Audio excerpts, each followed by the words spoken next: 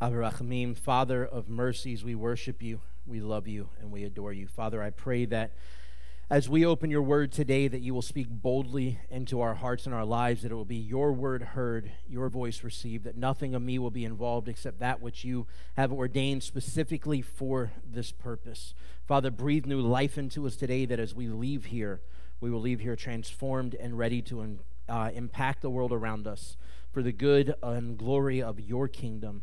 In the name of Yeshua HaMashiach, B'Shem Yeshua, in the name of Yeshua we pray. And everyone says, Amen and Amen. So this week we are yet again reading another double Parshot, Matot-Masei. There's a lot that is covered throughout these two Parshas out of Numbers, particularly these last two final Parshots out of the book of Numbers. Things kick off with a discussion of vows and oaths, which ultimately are a precursor, kind of a setting, if you would, for what will happen later on in Parsha Matot. Then we progress to Adonai's command to rain vengeance on the Midianites and on Bilam for their leading Israel astray. Oddly, in the account of the battle with the Midianites, the armies of Israel brought the Midianite women back with them from their victory, the same women who led them astray in the first place. So if you pay attention to the account, it's really curious, and Moses kind of goes off the handles on them about it, but as they go out to war, God provides a miraculous victory, and then they come back bringing the same women that led them astray in the first place back into the camps of Israel with them, and then Moses has to deal with that.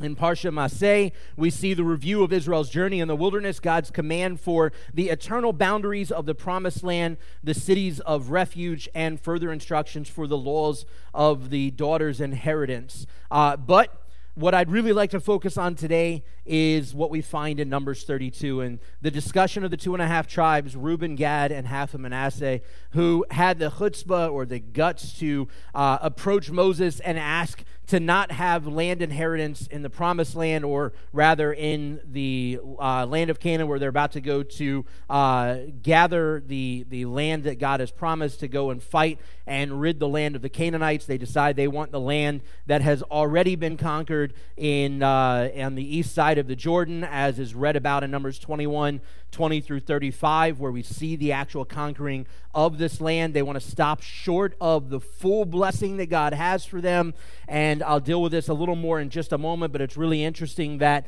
they want to jump ahead of what God's going to do, because if you remember, the land is supposed to be divvied out by the size of the tribe, right? But they've got to actually get the land first. But here's 2.5 tribes who are going, hey, I know God said it's supposed to be done one way, but let's try this. This might be more fun. Let's go this route.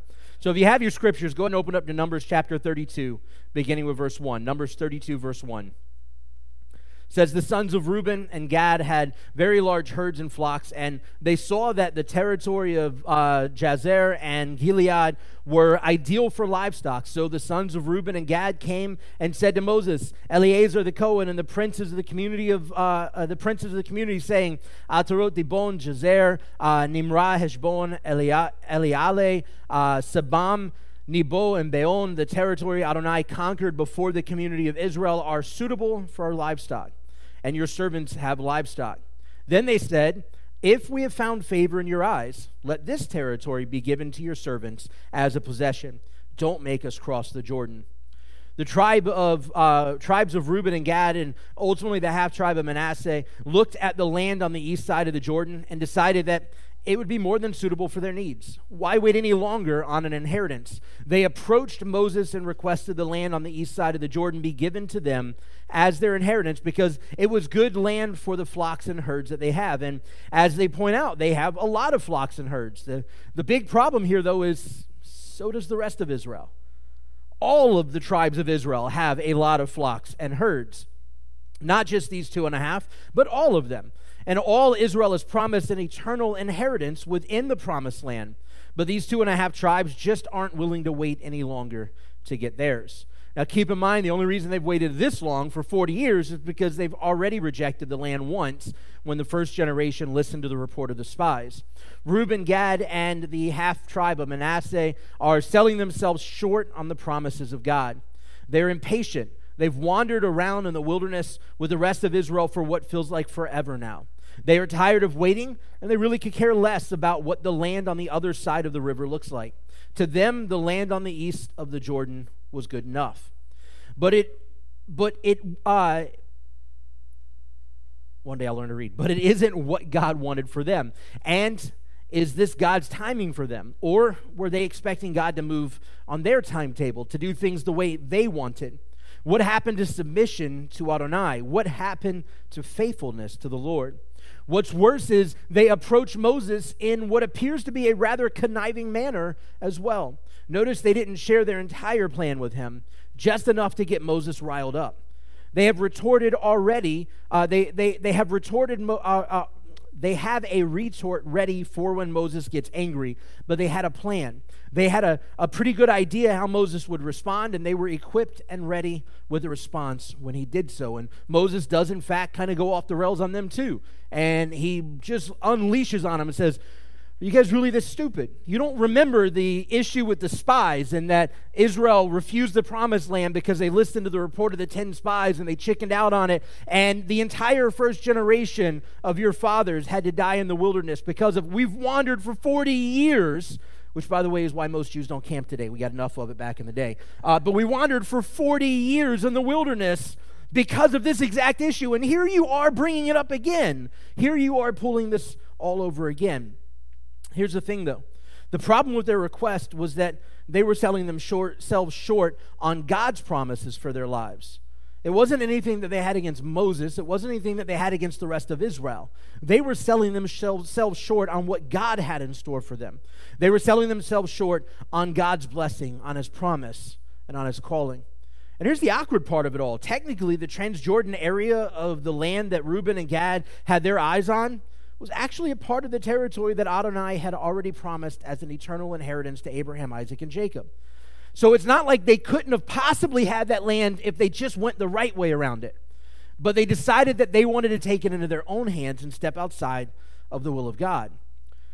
The reality is that there is an order and a process to everything godly. And these 2.5 tribes were jumping ahead of and outside of God's will and were selling themselves short.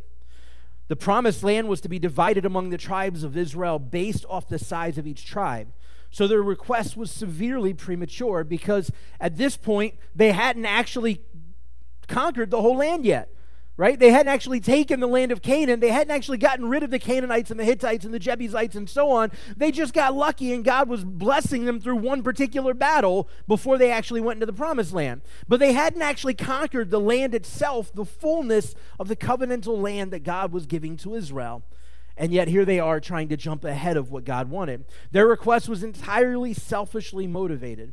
Their request could foster not only disunity and dissension among the nation, but it could also have caused a disheartening, as Moses brings up, when he compares their action to that of the rebellion of the spies. And not only a disheartening in the nation of Israel, but it could have caused the nation of Israel, the second generation, as a whole, to make the same mistakes that their fathers did and reject the promised land. Because who's to say the rest of the tribes wouldn't have looked at what Gad and Reuben were asking and went, "Oh, you know what? Dudes are right. It's a pretty good land. I mean, we won this already. Do we really have to go exert ourselves over? Is it really that much better over there that we got to go fight? I mean, we already won this. Isn't this enough that we can just settle here?" How often do we find ourselves guilty of doing this same exact thing, of selling ourselves short on what God has in store, simply because where we are looks pretty good? It's comfortable. It's safe. If Reuben, Gad, and half of Manasseh found rest for their families and livestock here and now, then they'd be risking a lot if they went in later to try and get more. So why not just settle now? Let's go forward to Numbers 32, verse 14. It says, "Now look, here you stand in the place of your fathers as a brood of sinful men to add more to Adonai's great wrath against Israel. If you turn away from him, he will repeat again, leaving this people in the wilderness, you being the cause of this people's destruction." Verse 16, "Then they came up to him and said, 'We will build sheepfolds for our livestock and our cities for our children. But we are prepared to arm ourselves and go ahead of Bnei Israel until we have brought them to their place. Our children will live in the cities fortified against the inhabitants of the land. We will not return to our homes until each one of Bnei Israel has received his inheritance.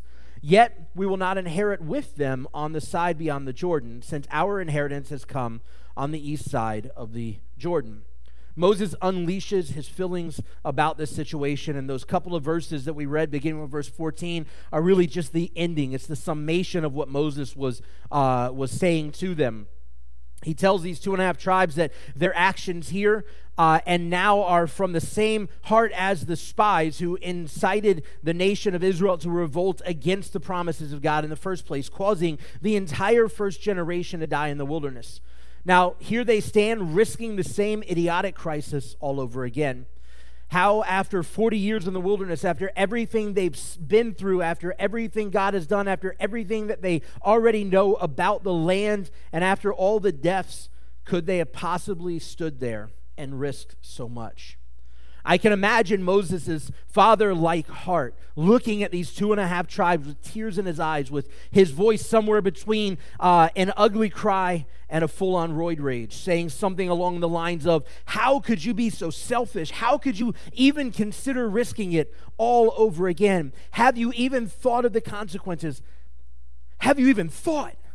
Did you think this through at all before you decided to ask this question? But Reuben and Gad are quick with their response, mainly because they knew what Moses would say before they ever asked. So, as we said earlier, they approached him with their request in a very conniving, deceptive way. And as they prepared to respond to Moses' ripping them a new one, I can kind of see them starting out their suggestion with one of those cute little lines. We had a feeling you might say that.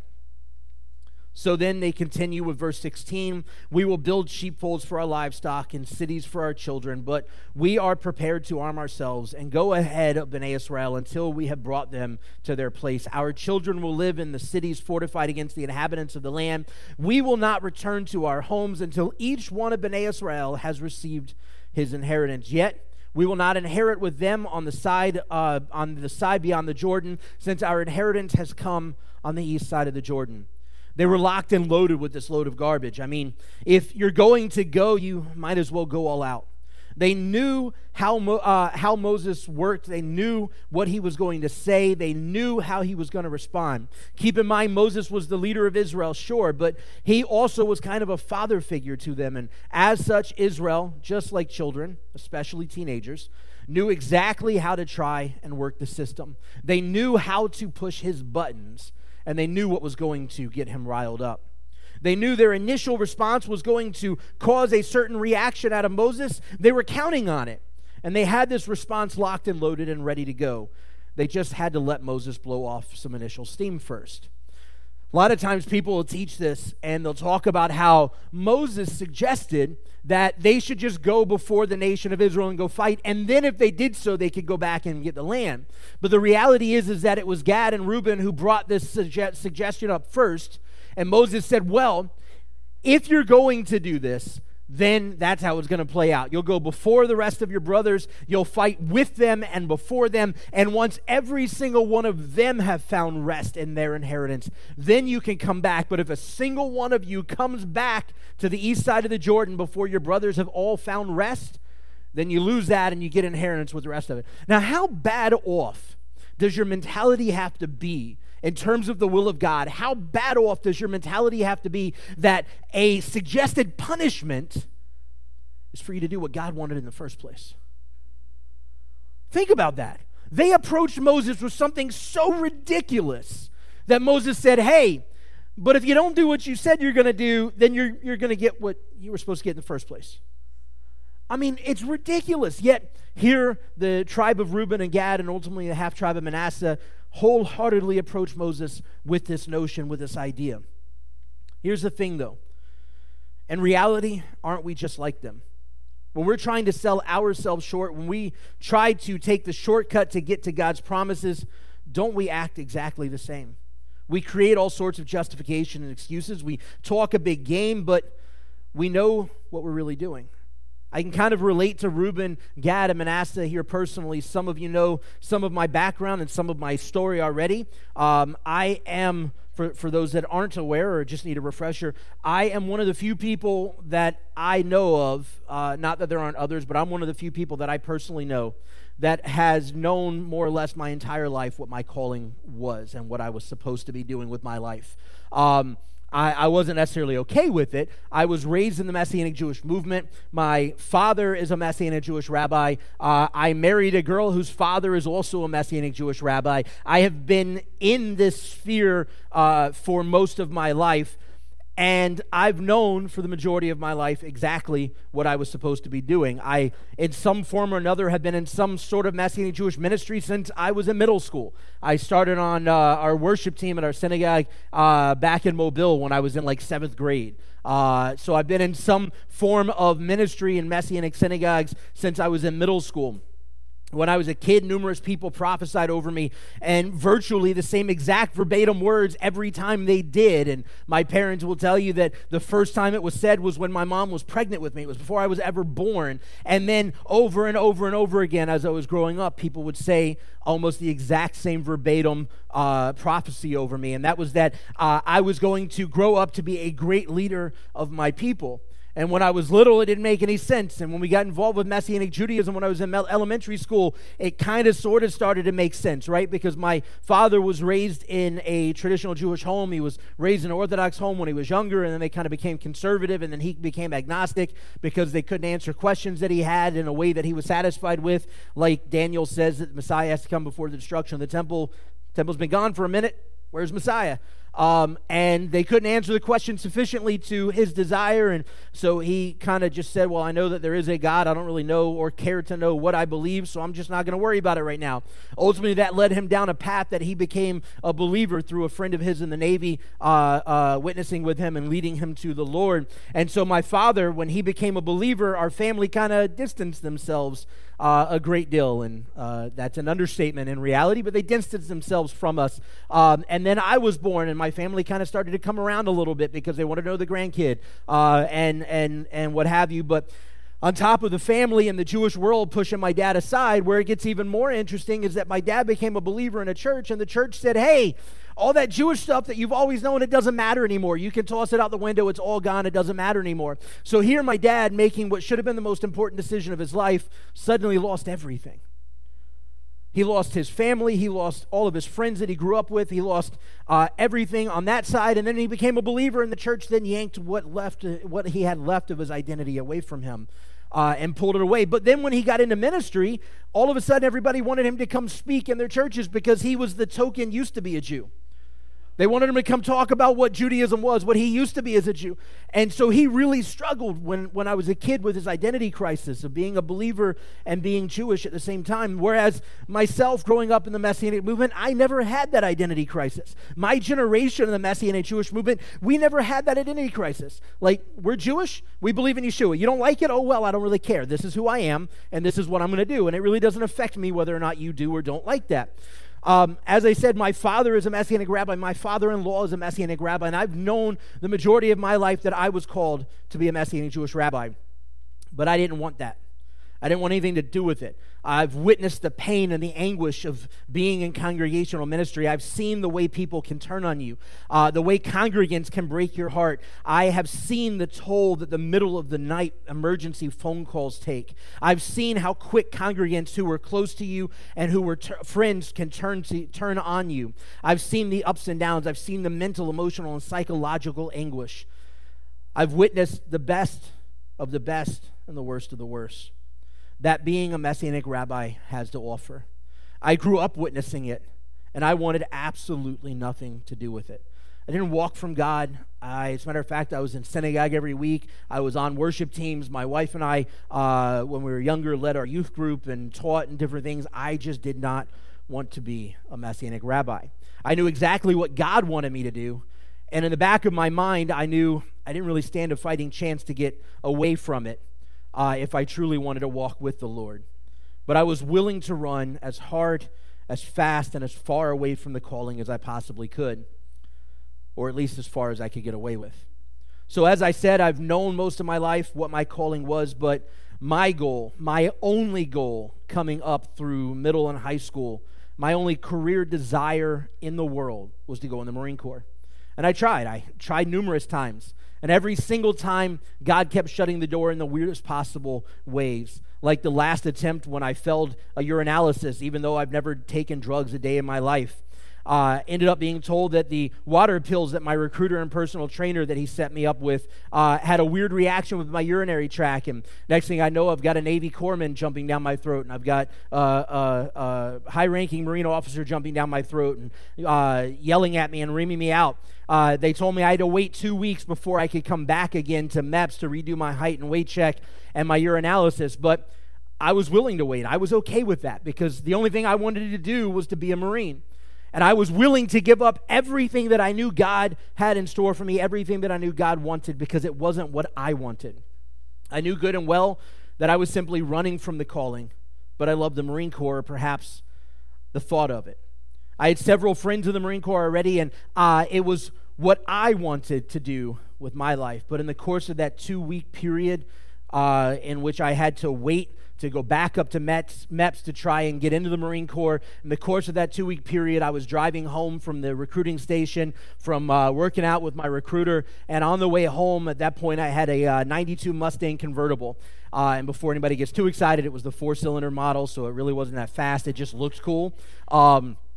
So I was driving. I always had the top down, and I'm driving home. We're in Mobile. I'm at Airport Boulevard. I'm out by the malls where there's like a traffic light every 30 seconds or something. It's stupid that you can't get past them. But I'm driving back home on Airport Boulevard from the recruiting station. I hit a red light, and I'm sitting there at the light, and back then, I almost always had the top down. Even in the winter, I'd have the top down, I'd have the windows up, and I'd have the heat blowing full blast from the floor because I just wanted to have the roof down, right?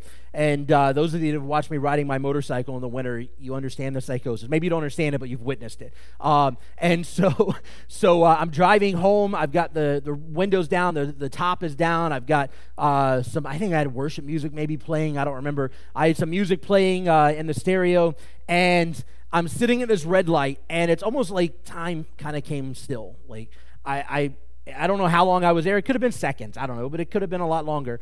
But I'm sitting at this red light, and the best way I can explain it was that it was kind of like God just smacked me in the back of the head. Not literally. It's not like my face smashed into the steering wheel or anything, but that's kind of how it played out as I had this conversation with the Lord, and he basically told me, this isn't what I created you to do. This isn't what I called you to do. This isn't what I gifted you to do. This isn't what I want for your life. But I've stopped it over and over and over again. And I'm done stopping it.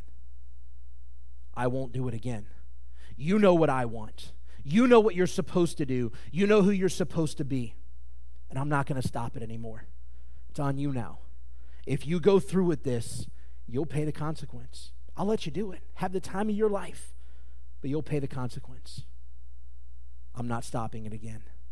And that was the moment that I realized how serious God was about what he yearned and desired for me to do with my life. And that was the moment that I threw in the towel, and I said, you know what? I'm done running. I'm done trying to get away from this. I wasn't necessarily on board with the idea of being a rabbi yet, but I was tired of being against the idea. I was tired of running from it, and from that moment forward, as a matter of fact, before I got home, I had already called my recruiter and rescinded my desire to enlist, and got home and told Danielle what I felt the Lord was doing, and she was totally on board because she didn't want me to go in the Marine Corps anyways, and at this point, we had been married for about 6 months, and what I was trying to go in the Corps for, I would have been gone for most of the next 2 years without seeing her, but for about a week and a half, 2 weeks or so, and looking back now, in October, we'll be married for 19 years, and looking back, we are both pretty confident that had I followed through and went into the Corps, that we probably would not be married today. And so it's by the grace of God that not only did I not have to pay the consequence of not following God's lead and calling in my life, but I also didn't lose my wife and my future family, which would have been an even greater consequence than I could have imagined trying to simply run from the call. I'm sure each and every one of you listening to this message right now can think of times in which you were walking in Reuben and Gad's shoes, when you knew that God had laid out in front of you, but you also knew that selling yourself short was a way easier and way more enticing way of going. If you're as blessed and lucky as I am, you took the wake-up call that Moses was trying to give to Reuben and Gad before they followed through in their mistake, and maybe you didn't. Maybe you took the shortcut, sold yourself short on God's promise, and took the long way around before finally giving in to God. Or maybe you're still shortchanging yourself today. Either way, trust me when I tell you, trusting God to know what He is doing is way easier than trying to convince ourselves that we know what we're doing. In the Brit Hadashah, we see several examples of similar actions and differing end results in said actions as well. First, we see Judah, or as most people know him, Judas, who literally sold Yeshua out for 30 pieces of silver. This is a man who ministered hand in hand with Yeshua and the other disciples for 3 years. He had an intimate relationship with Yeshua, so much so that at the final Passover Seder that Yeshua was able to experience with his disciples, he was leaning against Judas. He was sharing a dish with Judas. He was very much close with him. In spite of what he knew Judas was going to be doing, he still was intimate in relationship with him. He witnessed the power of God in Yeshua, yet still sold himself short of God's promises, blessings, and calling by stabbing Yeshua in the back. Now, Yeshua was well aware of what Judas would end up doing, and it wasn't a surprise at all to him, and we see this in his prediction of Judas's actions at his final Passover Seder, but that doesn't mean it didn't hurt Yeshua to see it happen, and it doesn't mean Judas didn't make a choice intentionally to sell himself short. Second, we see Peter, who also walked hand in hand with Yeshua, with Judas and with the other disciples for 3+ years. He witnessed and was involved in the move of God through Yeshua, and much like Judas, he too sold himself short of the promises, blessings, and calling by turning his back on Yeshua as well. He denied knowing, much less serving with Yeshua, 3 separate times while Yeshua was on trial before the Sanhedrin. And much like with Judas, Yeshua forewarned Peter that he would do this at his final Passover Seder as well. And much like with Judas, although Yeshua was well aware that it was going to happen, it doesn't mean it didn't hurt Yeshua and break his heart. As a matter of fact, we see this in Luke's account in Luke 22:60-62. It says, "But Peter said, 'Man, I don't know what you're talking about.' And immediately while he was still speaking," this was his 3rd time denying Yeshua, "immediately while he was still speaking, a rooster crowed." Verse 61 says, "And the Lord turned and looked straight at Peter. Then Peter remembered the word of the Lord, how he had told him, 'Before the rooster crows today, you will deny me 3 times.' And Peter went out and wept bitterly." Could you imagine being Peter, watching Yeshua on trial? He's standing at the fire warming his hands up, and people are accusing, "Hey, aren't you one of his boys? Aren't you one of the dudes that hung out with him? Aren't you one of the guys that wandered around the Galilee with him? Aren't you from..." Nope, I don't know what you're talking about. Nope, that's not me. Nope, not me. All of a sudden, Yeshua looks dead at him, right in the eyes. Imagine what's going through Peter's head. I've told you before, when I read the Bible, I read it as though it's a movie playing out in my head. And you could kind of tell that by the somewhere between ugly cry and roid rage statement earlier. I picture Yeshua as Peter denies him the 3rd time. I picture Yeshua locking eyes with Peter. And as he does, Yeshua's face is red, and there's tears just boiling down his face. It's not that Yeshua didn't know he was going to do it. Heck, he had already told him what he was going to do. He told him in advance. But it didn't hurt any less. It didn't break his heart any less. Finally, we see Paul. Paul was a Pharisee. He was trained under Rabbi Gamliel. He had an expectation of the Messiah coming and a fervent belief in the resurrection. But he did not believe that Yeshua was the Messiah. And if you are familiar at all with Gamliel was still is one of the most respected rabbis in Jewish history. And if you read in Acts, I think it's Acts 5, it's Rabbi Gamliel who speaks up in the Sanhedrin as they're trying to figure out, what do we do with all these people that are talking about Yeshua? And he speaks up and says, "Hey, if you pay attention, this has happened before. People have elevated dudes as Messiah and thought that he was the salvation of the nation of Israel. And if it really was of Messiah, if it really was of God, if this was the real Messiah, then it would continue on, and there's nothing we could do to stop it. But just like before, if it's not of God, then it will die out eventually, and nobody will remember anything about it."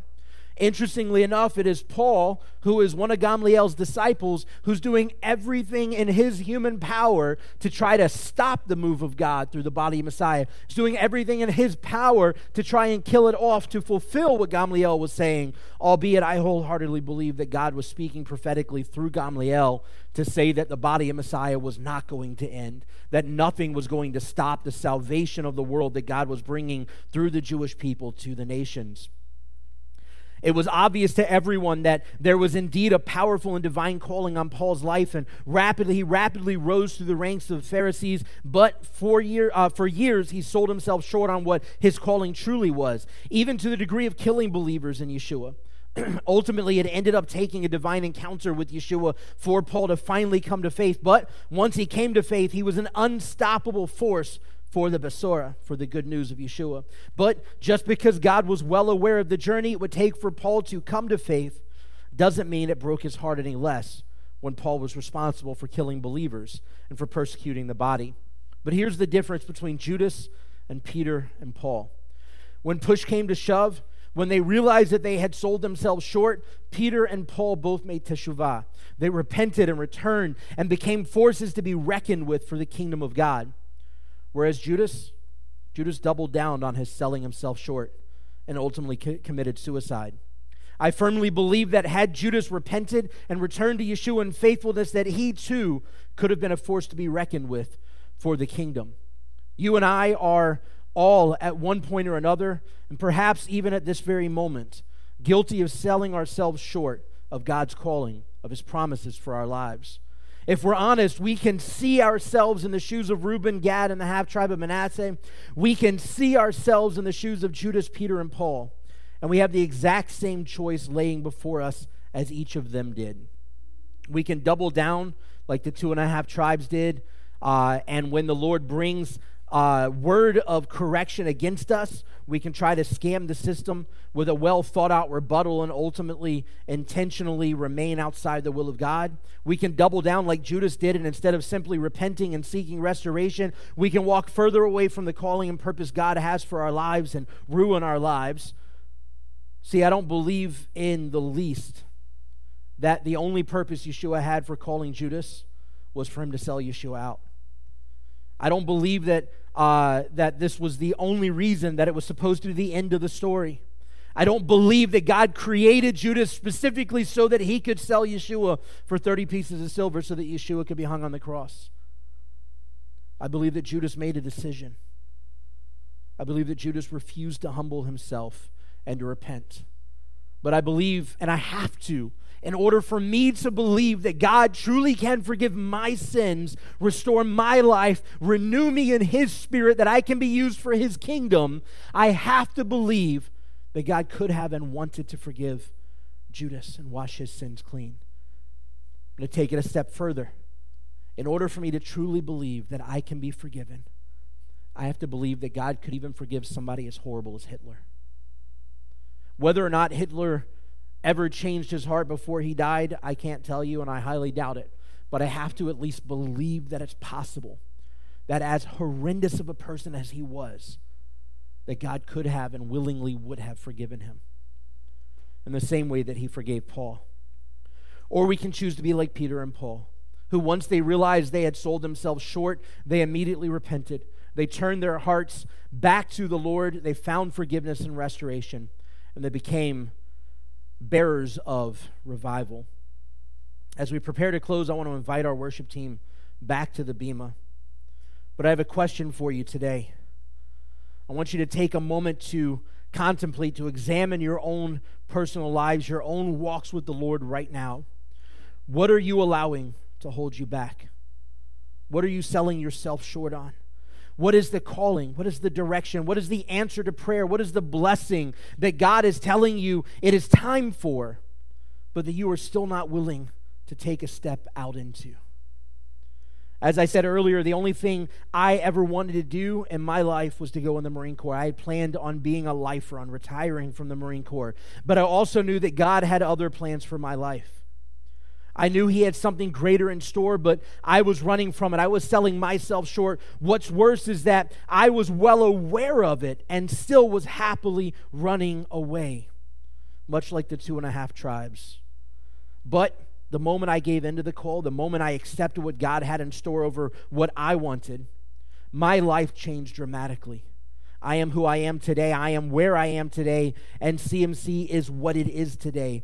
Because almost 20 years ago, I made the choice to get out of my own way, to get out of God's way, and to step into God's direction, His desires, His calling, and His promises for my life. What are you running from?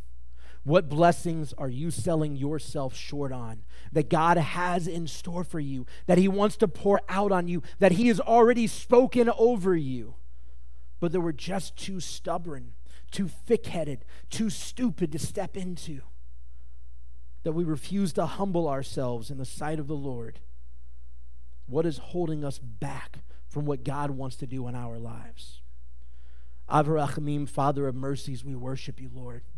We thank you, God, that you are loving and caring and gracious. We thank you, Lord, that you do allow us time to figure out what it is that you are saying to us and how you want us to live our lives. Father, we thank you that you allow time that if we simply listen, that you will answer our questions, that you will speak into our lives, that you will encourage us and uplift us to walk in your calling and in your ways. Father, I ask for each and every person hearing these words today that you will speak into our lives exactly what you desire from us. That you, Lord, will soften our hearts and humble us, that we're willing to follow you, that we're willing to give you our all and lay our lives on the line for the good news of Messiah Yeshua. Father, encourage us. Speak into our lives with new life, with a restoration of your Ruach HaKodesh, of your Holy Spirit, that we may be able to stand against the temptation of the world around us and the enemy trying to draw us away from you, and stand firmly rooted in your desire, your will, and your call for our life. Father, I know the world around us is a little out of whack. And I know that as time draws on and Messiah's return draws closer, that it's only going to get worse from here. Father, if we don't have our heads screwed on right now, when things are easy, it's going to be that much more difficult for us to get in lockstep with you when the time comes that the world around us is hating us and trying to kill us and trying to end us. Father, encourage us now in your Ruach HaKodesh and your Holy Spirit to firmly walk in faithfulness with you, to recognize that it's not what we want, but you want, Lord. That it's not our desire for our life, but that we need to walk within your desire for our life. You have given us gifts and talents, and you have given us purpose, Lord. Encourage us to stand firm in it. Not to accept everything we see in the land around us as though it's good and perfect, and ignore the fact that you have something far greater in store and in line for us. Father, breathe new life into us today, that we can boldly and completely and willingly walk in faith with you. B'Shem Yeshua Meshachinu. In the name of Yeshua our Messiah we pray, and everyone says, Amen.